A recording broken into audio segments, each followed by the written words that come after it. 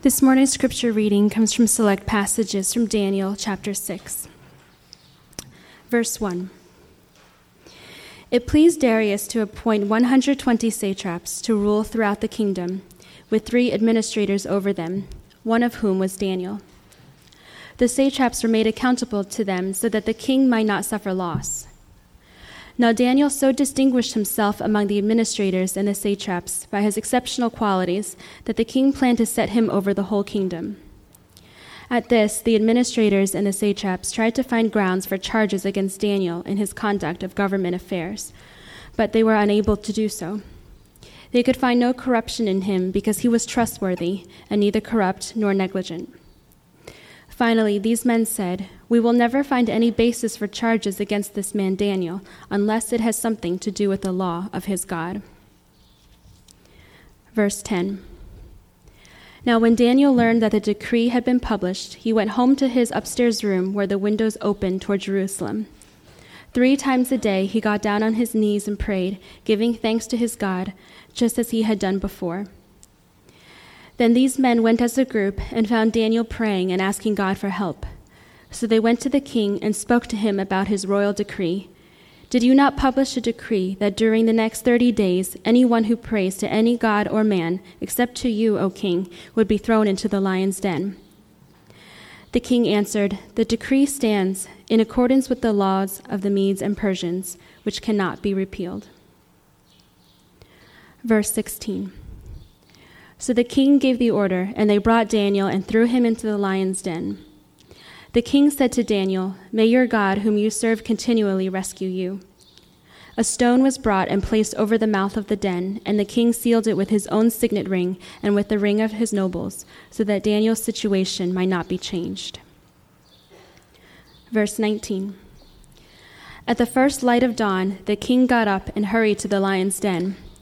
When he came near the den, he called to Daniel in an anguished voice, "Daniel, servant of the living God, has your God, whom you serve continually, been able to rescue you from the lions?" Daniel answered, "O king, live forever. My God sent his angel, and he shut the mouths of the lions. They have not hurt me, because I was found innocent in his sight. Nor have I ever done any wrong before you, O king." The king was overjoyed and gave orders to lift Daniel out of the den. And when Daniel was lifted from the den, no wound was found on him, because he had trusted in his God. At the king's command, the men who had falsely accused Daniel were brought in and thrown into the lion's den, along with their wives and children.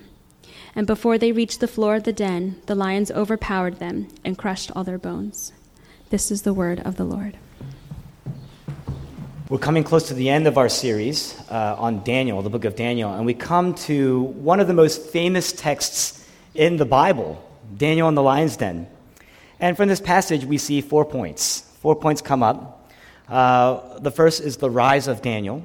The second is the subversion of Daniel. The third is the faith of Daniel. And the last is the restoration of Daniel. We're going to move through the text today in 4 movements: the rise, the subversion, his faith, and the restoration of Daniel. First, we're going to look at the rise of Daniel.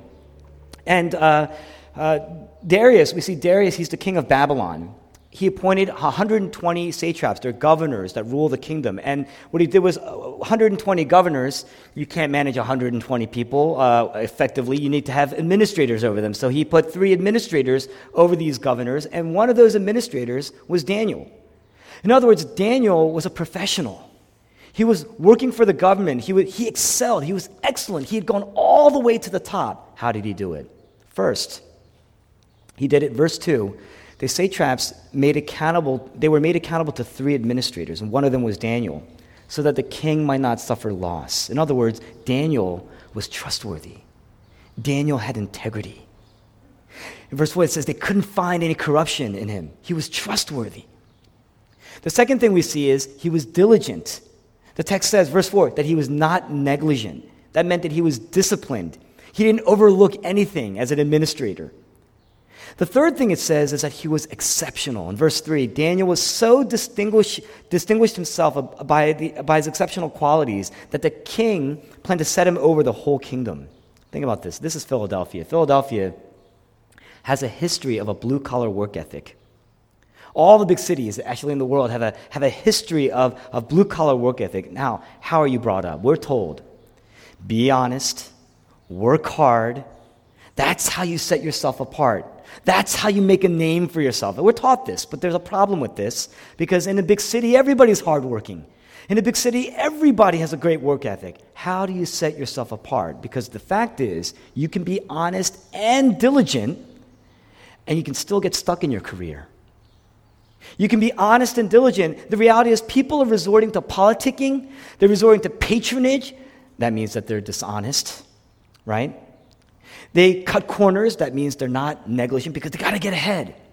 Or they resort to some form of corruption at the lower, upper ends. The king's people here, they were very corrupt. They were filled with corruption. But Daniel, he was trustworthy. Daniel was diligent. Daniel was excellent. On top of that, he was excellent. He was great at what he did. And he so distinguished himself. He so set himself apart. What does it mean to be a Christian in our world today? Here's a man who first, he excelled to the top of a pagan society, to the top. And secondly, everybody knows because of the way he prayed, right? Especially we see this in the chapter. Everybody knows that what Daniel stands for, because his windows were opening, he prayed 3 times a day. And even though he was in the city of Babylon, even though he was in Babylon, he was looking out to Jerusalem, the city of God. That's why the windows were open. He was looking out to Jerusalem, the city of God. And thirdly, verse 2, the king didn't suffer any loss. In other words, the king prospered under Daniel. The king's people, his own people, they took advantage of him. They took advantage of him. They took advantage of his power. They were pleasant and compliant to the king in front of his face, but behind his back, they took advantage of him. But Daniel served the king. In other words, Daniel's work spoke for himself. It spoke to his intelligence. It spoke to his honesty. It spoke to his integrity. It spoke to his trustworthiness. That was Daniel. Now, what that means is, mind you, he wasn't trying to build his own name. He wasn't fighting like the others to get ahead. He wasn't trying to rise and trying to build up his own name. He was serving the king. He was serving his city. He was serving his God, and he did it with integrity. He worked hard. He did it with integrity. He became trustworthy, and he was effective. He had authority, right? The king prospered with Daniel in charge of people. Now, most people, why do they come to a big city? Why do most people come to a big city? It's to build. It's to rise. It's to make a name for yourself. It's to get an identity. It's to set yourself apart from other people. Because if I have that, if that happened, then I have an identity. That's why we go to the city. It's through our accomplishments. It's through our work that we set ourselves apart. Maybe that's how you get a spouse. And if I have a spouse, then I set myself apart. Then I have an identity. Then I have a name. Then I have worth. But that's a lot of work. I mean, if wealth and power and your accomplishments and the approval of other people, such as your boss, your coworkers, if that's how you get a name for yourself, it's going to lead to conflicts. It's going to lead to jealousy, cycles of anxiety, cycles of tension, cycles of emptiness, because there's this constant need to work to prove yourself. Remember the movie Rocky? Come on, you're from Philadelphia. You have to remember the movie Rocky. In Rocky, you have the original. This is the good Rocky, right? Rocky is this underdog, the epitome of Philadelphia, the underdog who goes against the world heavyweight champion, Apollo Creed. And the thing is, he doesn't think he can beat Creed. Down towards the end of the movie, he confesses to Adrian, the love of his life. He says, I'm not going to beat Creed. I just want to go the distance. Why? Well, the quote is in the cover of your bulletin. He says, the reason why I want to go to the distance, because if I can go the distance, if I can last the entire match, and when that bell rings, then I will know, for the first time in my life, that I'm not just another bum from the neighborhood. If you look at your body, if you look at your mind, if you look at your relationships, the sum of all those things, they're under constant breakdown. We're constantly working. Why? Because we need a name for ourselves. Christians say, I already have a name. I've been given a new name. In Luke chapter 16, one of the Gospels, you have Jesus telling the story of a rich man and Lazarus.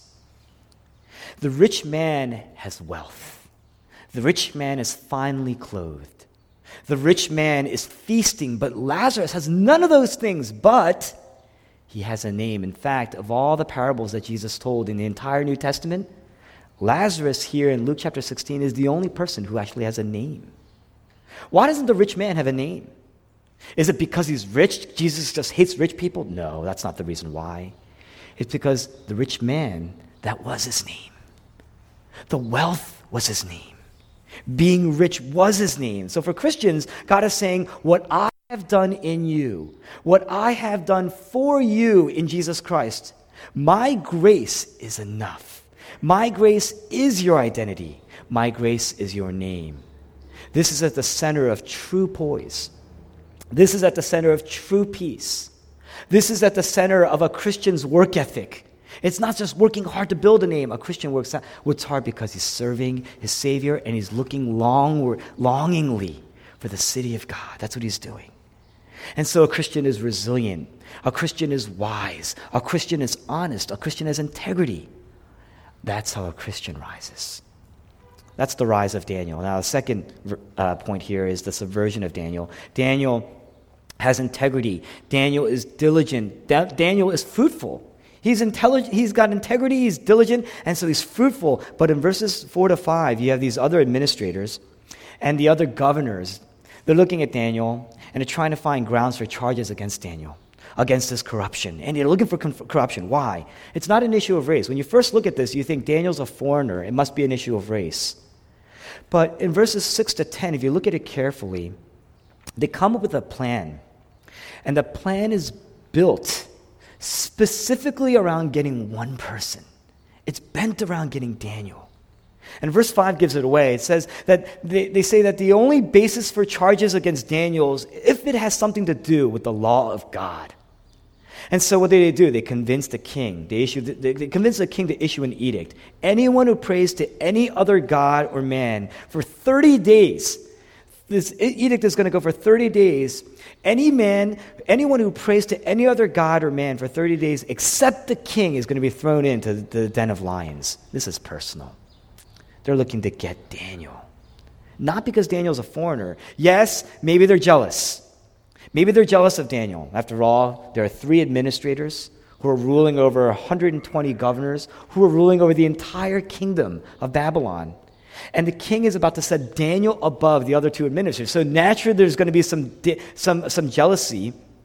But verse 4, it says, at this they plot. Why? It's because Daniel is a threat. He's a threat. Daniel so distinguished himself among the others. In other words, they're looking for corruption. They're looking for negligence, but they couldn't find anything. The others, they're corrupt.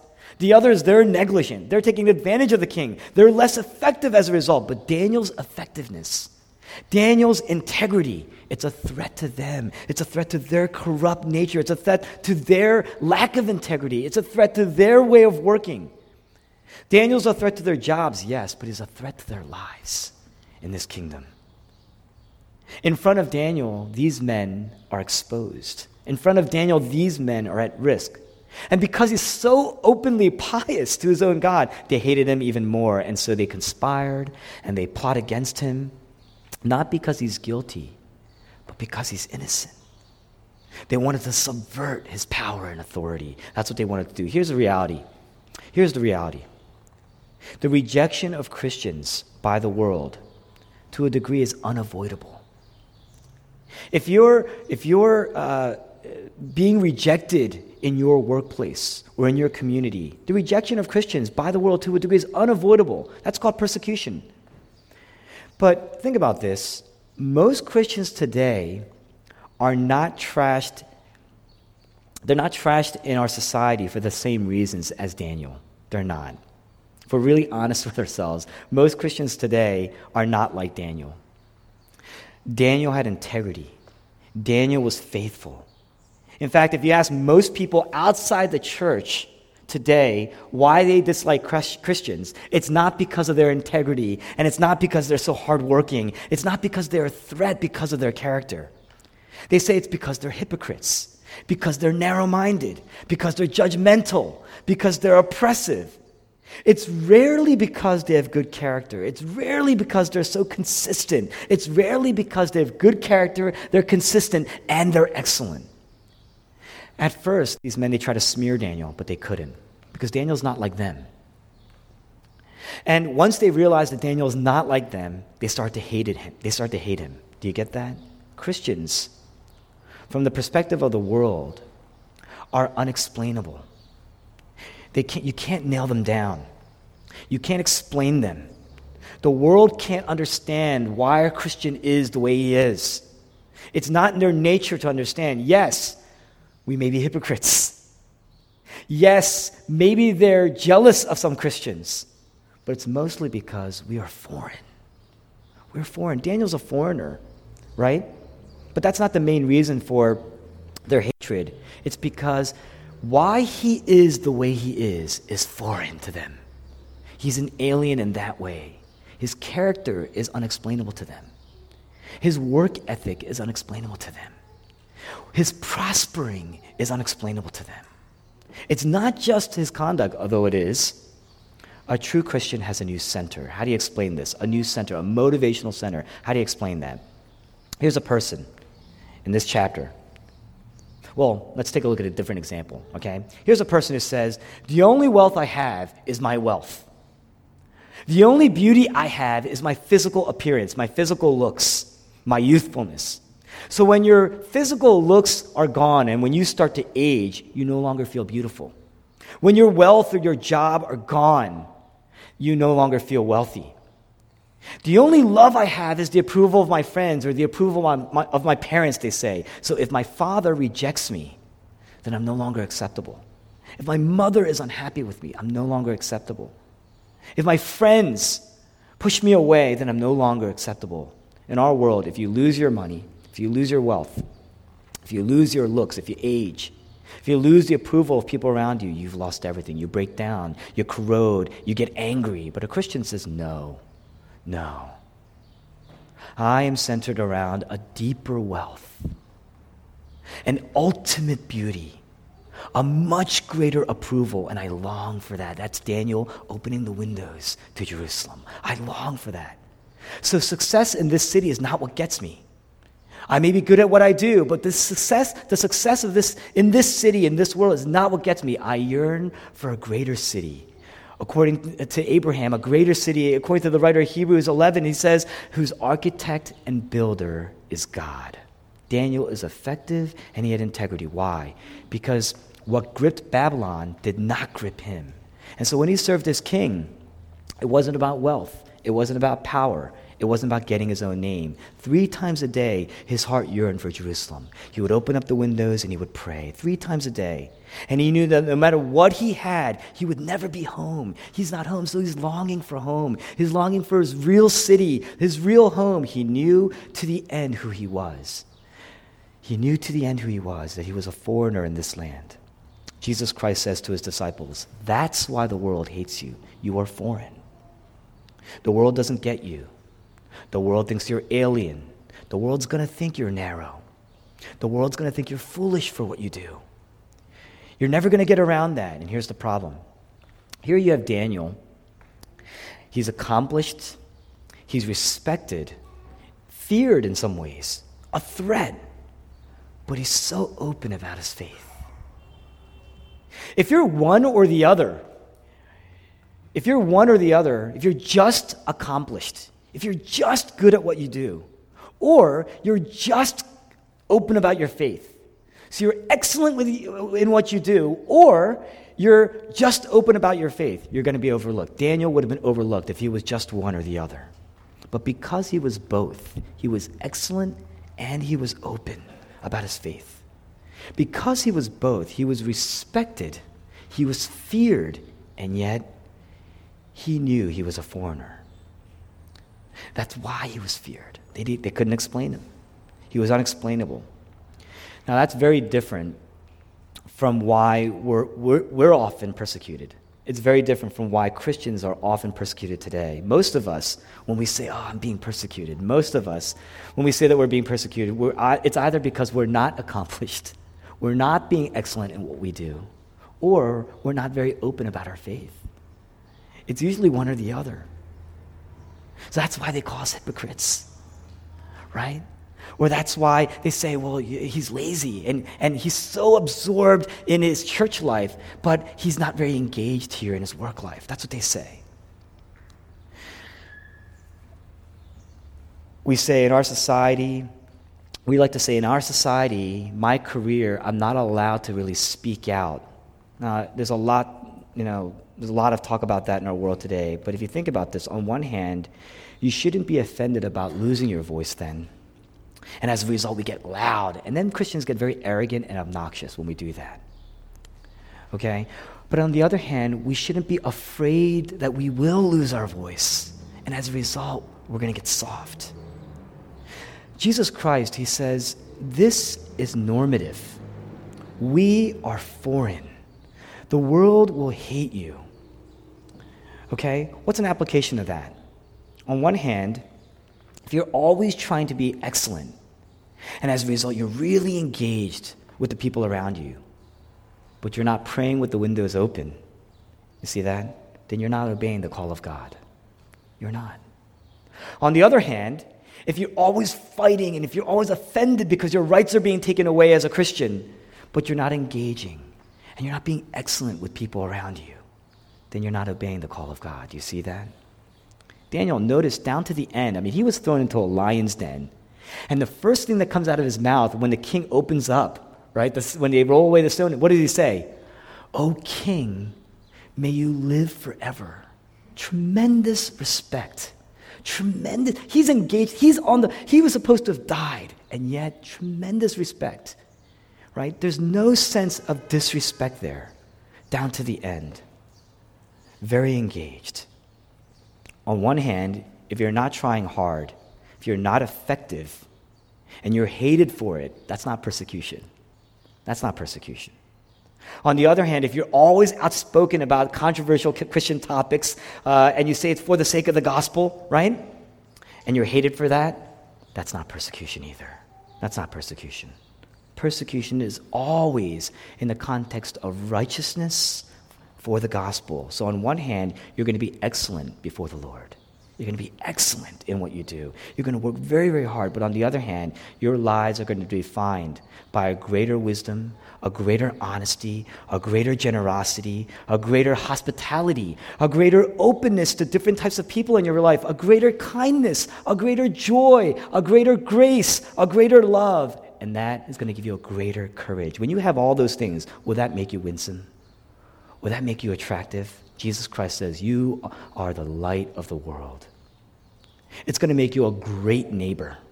And at the same time, it's going to make you vulnerable at times. It's going to make you open for attack. You're always going to be a target. Do you see that? Do you understand that? Daniel had excellent character and courage in his devotion and his love for the Lord. And as a result, he was subverted. He was persecuted. So we have the rise of Daniel. He was excellent and had excellent character. Then we have the subversion of Daniel. Because of his excellence and his excellent character and his love and his faith and his devotion to the Lord, he was subverted.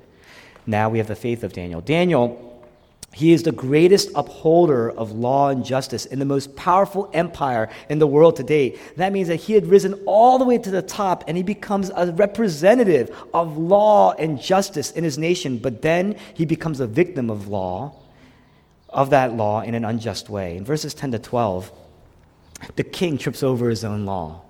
He issues this edict that was kind of laid out by his governors and his administrators.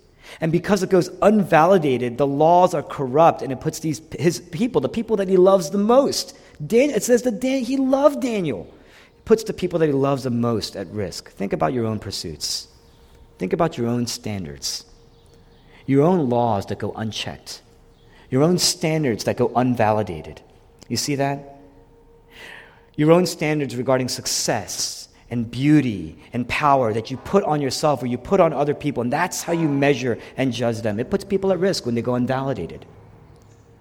One of the first things that we should do is we should test our desires. We should measure our laws, the standards that we place over ourselves and other people. We should validate them against what? an objective reality, an objective law, God's law. Know His Word. Study His Word.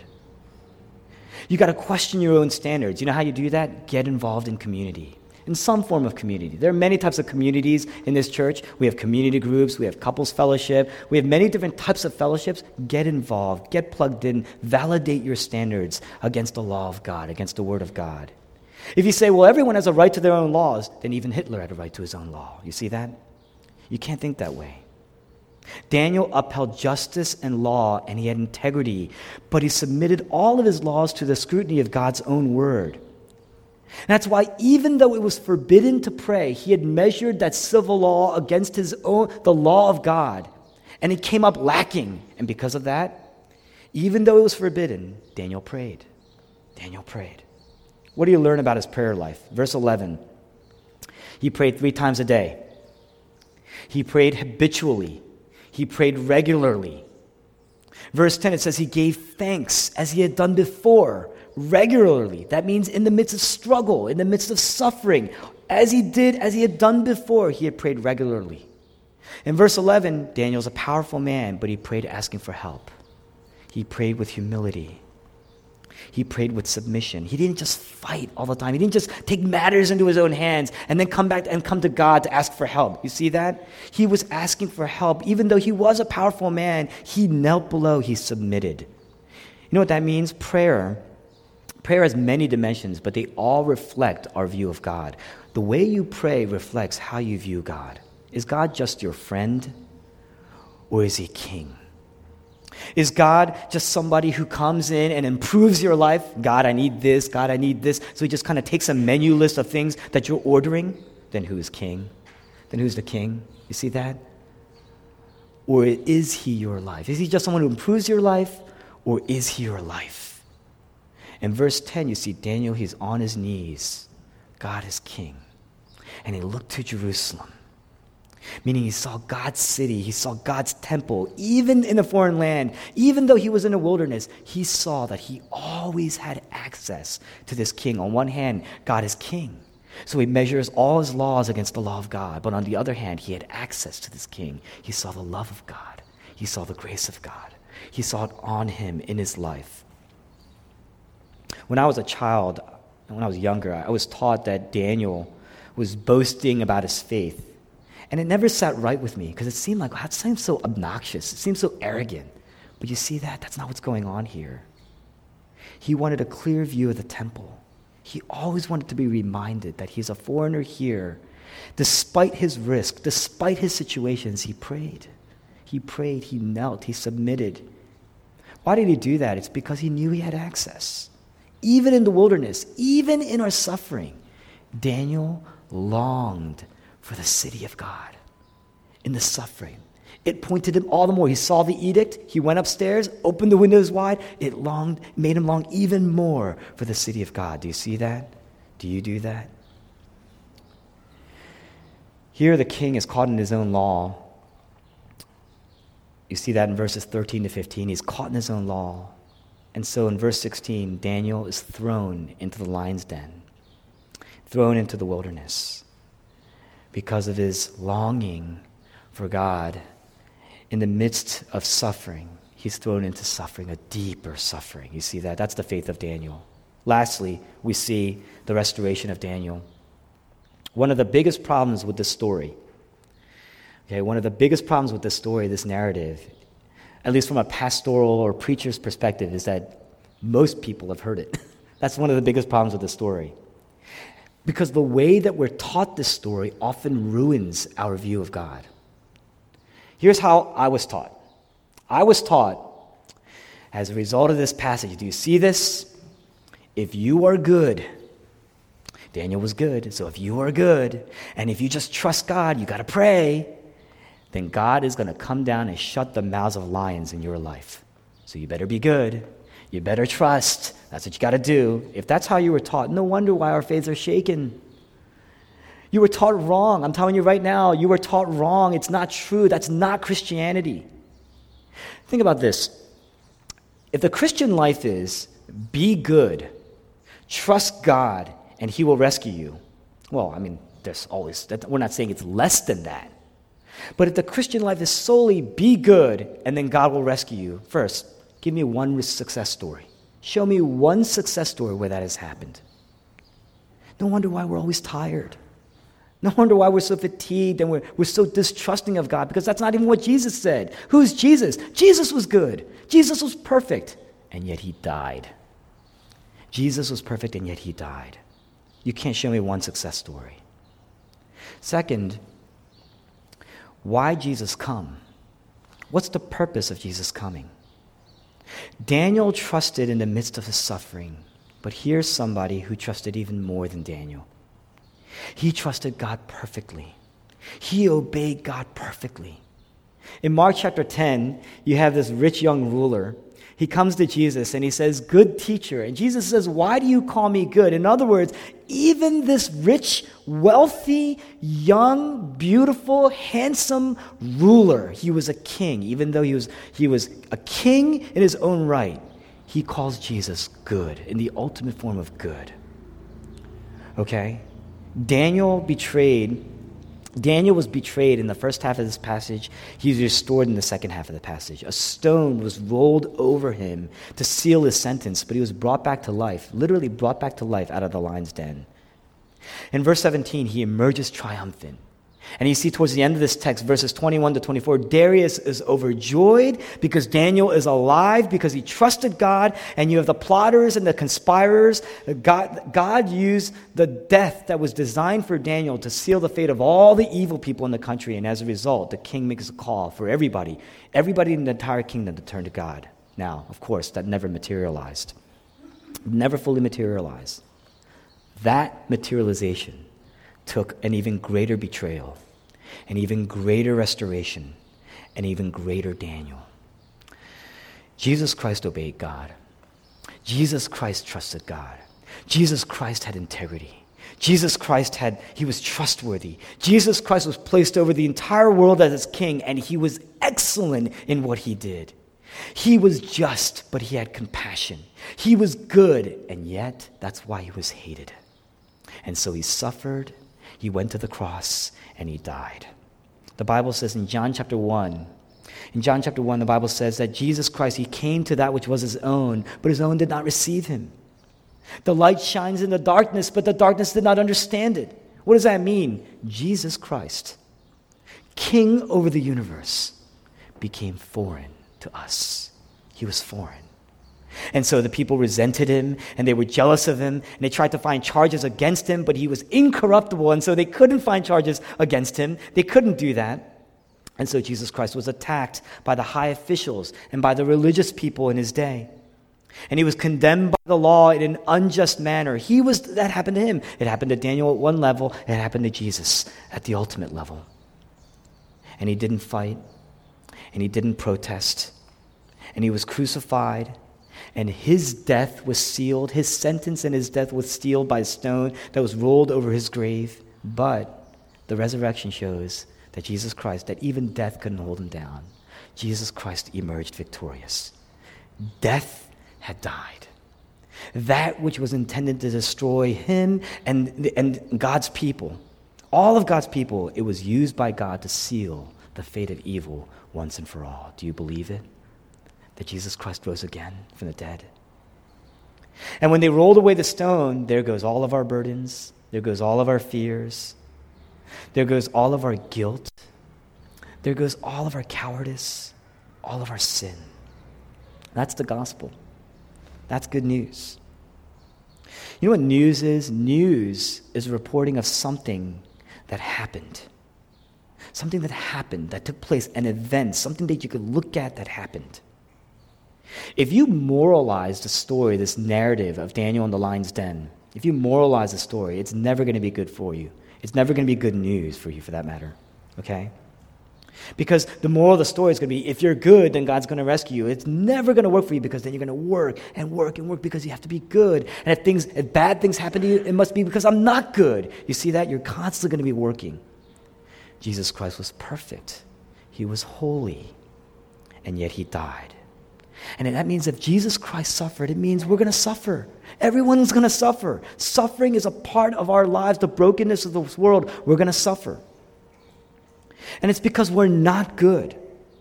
Sin rules over our lives. Sin has a grip on our lives. But Jesus Christ came to die for our sins. That's the good news of the gospel. The penalty, the pollution of sin, the presence, one day the presence of sin will be gone from our lives. Do you see that? That's the good news of the gospel. And here it is. First, Daniel came out of the lion's den. Daniel came out of the tomb because one day Jesus Christ will go into the tomb. And that rescue is greater than just, whoa, I'm free from hell. God saved me from hell. I used to think salvation was just some sort of ticket that takes us out of hell. It's more than that. It's a restoration of life, of our lives to be what we were intended to be, with God as our creator and king. We are kings. We're administrators over people, over children, over our lives, over our work. We are prophets. We represent God in a foreign land in the wilderness. We are priests. We are called to worship God, but there's even more. Notice that we're going to be restored to all those things. In heaven, we're going to be perfect kings, a royal priesthood, right? We're going to be perfect kings. We're going to be perfect prophets. We're going to be perfect priests. But there's even more than that. Notice, nothing in this passage is entirely miraculous. Okay, there's nothing about this passage. There's no divine vision. There's nothing incredible. There's no bolt of lightning that comes down, right? Nothing here happens that's incredibly miraculous to that degree. What do you see here? Lions that are intended to tear people apart, right? Basically, don't tear Daniel apart. That's the miracle, right? There's nothing incredibly miraculous. A guy disobeys a law. It's an unjust law. And so he's sentenced to death, and he's thrown to the lions. There's nothing incredibly miraculous about that. Lions just tear people up. They kill, they destroy. We all know this. But Daniel, in this den, he wasn't harmed. That's a picture of a restoration of the future. You got to keep in mind, Daniel is very old at this point. Okay, he's lasted through multiple kings, very old at this point. And so it's not like he could fend off the lions. It's not like he shut the mouths of the lions, but he's a prophet. And if you look at your call to worship in Isaiah chapter 11, those last two verses, or the last verse in the call to worship, it says, you're going to see that someday the calf and the lion and the yearling will be together, and a little child will lead them. In other words, even the most vulnerable of us will one day be able to lie with the calves and the lions together. In other words, right now, nothing works right. That's not, the way we see the world today is not the way, as beautiful as it is at times, it's not the way the world was intended to be. Everything's broken. You buy a car 3 years from now, it's like your dream car 3 years from now, maybe not even 3 years from now, it's going to break down, it's going to have problems, and you complain, and you think your solution is, I need a new car. You buy this dream house. Once you get into that house, after some time, you're going to say, I hate this house. That's what you're going to say. Because the natural part of our hearts is we're never satisfied. We're always looking for something to give us a sense of worth. And after a while, it breaks down. It corrodes. And with that, so does our sense of worth. You see that?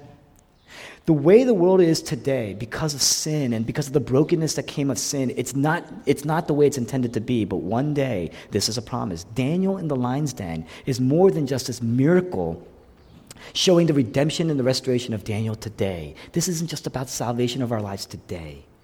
There is a future. There is a promise that one day he will be able to lie down with the lion. The lamb and the lion will be able to lie down. The calf, the lion, the yearling together, and a little child, the most vulnerable of people, a child will be able to lead them. One day, everything, the world is going to be restored. Everything that you've ever lost, everything that's ever been broken will be bound up and renewed, restored.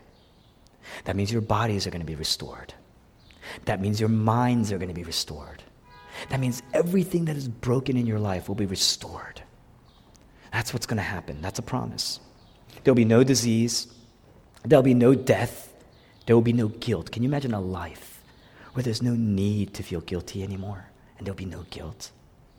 The lion's den is a picture of everything that's going to be restored. Darius, he looks down and he says, Daniel, did God rescue you? And Daniel says, God, his angel shut the mouths of these lions. Regardless who you believe this angel to be, who does it point to?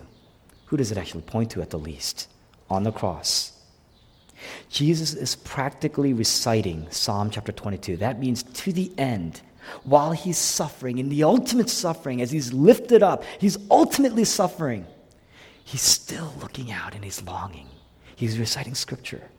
And he says, my God, why have you forsaken me? On one hand, he's reciting and he's living out and he's applying scripture in his life. Psalm 22, the first verse, my God, why have you forsaken me? But he also says later on in this text, in Psalm 22, later on he says, all who see me, they mock me, they hurl insults at me, they're shaking their heads and they say, he trusts in the Lord, let the Lord rescue him. And he doesn't. And get this. Later on in Psalm 22, he says, roaring lions are tearing prey. They open their mouths against me. You know what the lion represents in the Old Testament? The lion represents the justice of God. The roaring lion. Jesus is known as the Lion of Judah. He is the justice, the true forever justice of his kingdom. You know what's happening on the cross? He wasn't just being mocked. He wasn't just being insulted. It wasn't just a physical rejection from people. On the cross, Jesus Christ, who is trustworthy, who is excellent, received the full wrath of God, the punishment of sin that we deserved. And he was literally being torn apart by the wrath of God that was roaring against him. Do you see that? By the justice of God. Jesus Christ is the greater Daniel. And because he went before the ultimate lions in the ultimate den, now we can descend into the smaller dens of our lives and still trust. God is faithful. Still trust. You can only deal with loneliness, for instance, when you see that Jesus Christ died alone, completely alone. God had left him. He said, you have forsaken me. The only way that you can trust God will never forsake you if you see that Jesus Christ died alone. You see that? When he said, my God, why have you forsaken me? What he's saying is, the Father has rejected me. I'm no longer acceptable. I'm no longer good. I'm no longer excellent. I've become sin. 2 Corinthians chapter 5, verse 21. God made him who had no sin. Jesus was excellent. He had become sin so that we can become children of God. Do you see that? You know what the name Daniel means? This is the only way you're going to be able to live. The gospel is the only way you're going to be able to live without the fear of judgment from other people. Do you know what the name of Daniel means? God is my judge. God is my judge. That means, I'm going to kind of colloquialize it today. That means I don't care what you think. I don't even care what I think about me sometimes. Sometimes you're your worst critic. You beat yourself up. You can stop. Jesus Christ was rejected so that you could be accepted by God. Jesus Christ was torn apart on the cross so that you could be restored by God. And one day that means your character today can be restored by God. The Spirit of God resides with you, in you, dwells in you, and you have the power, the same power that rose Jesus from the dead, lives in you to shape you and change you. The gospel also saves you from always trying to prove yourself. Why? Because you have a name. Jesus has proven you, set you apart. You know what that means? It's going to save you from anger. It's going to save you from anxiety. It's going to save you from bitterness when you're in the wilderness, when you are suffering, when you're in the den. And notice, the king saw Daniel, and everybody saw him as foreign, but the king loved him. Darius loved Daniel. Why? Daniel was so free. He didn't need to lie.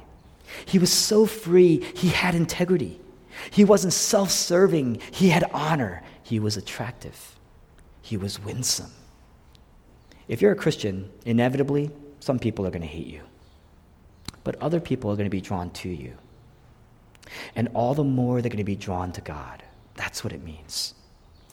That's what it means to be a Christian in a world that is hostile to the values of God, to the law of God, to the biblical God. Do you see that? We have the resources for that. We have the greatest resource for that. We have Jesus Christ by his Holy Spirit. Let's pray together.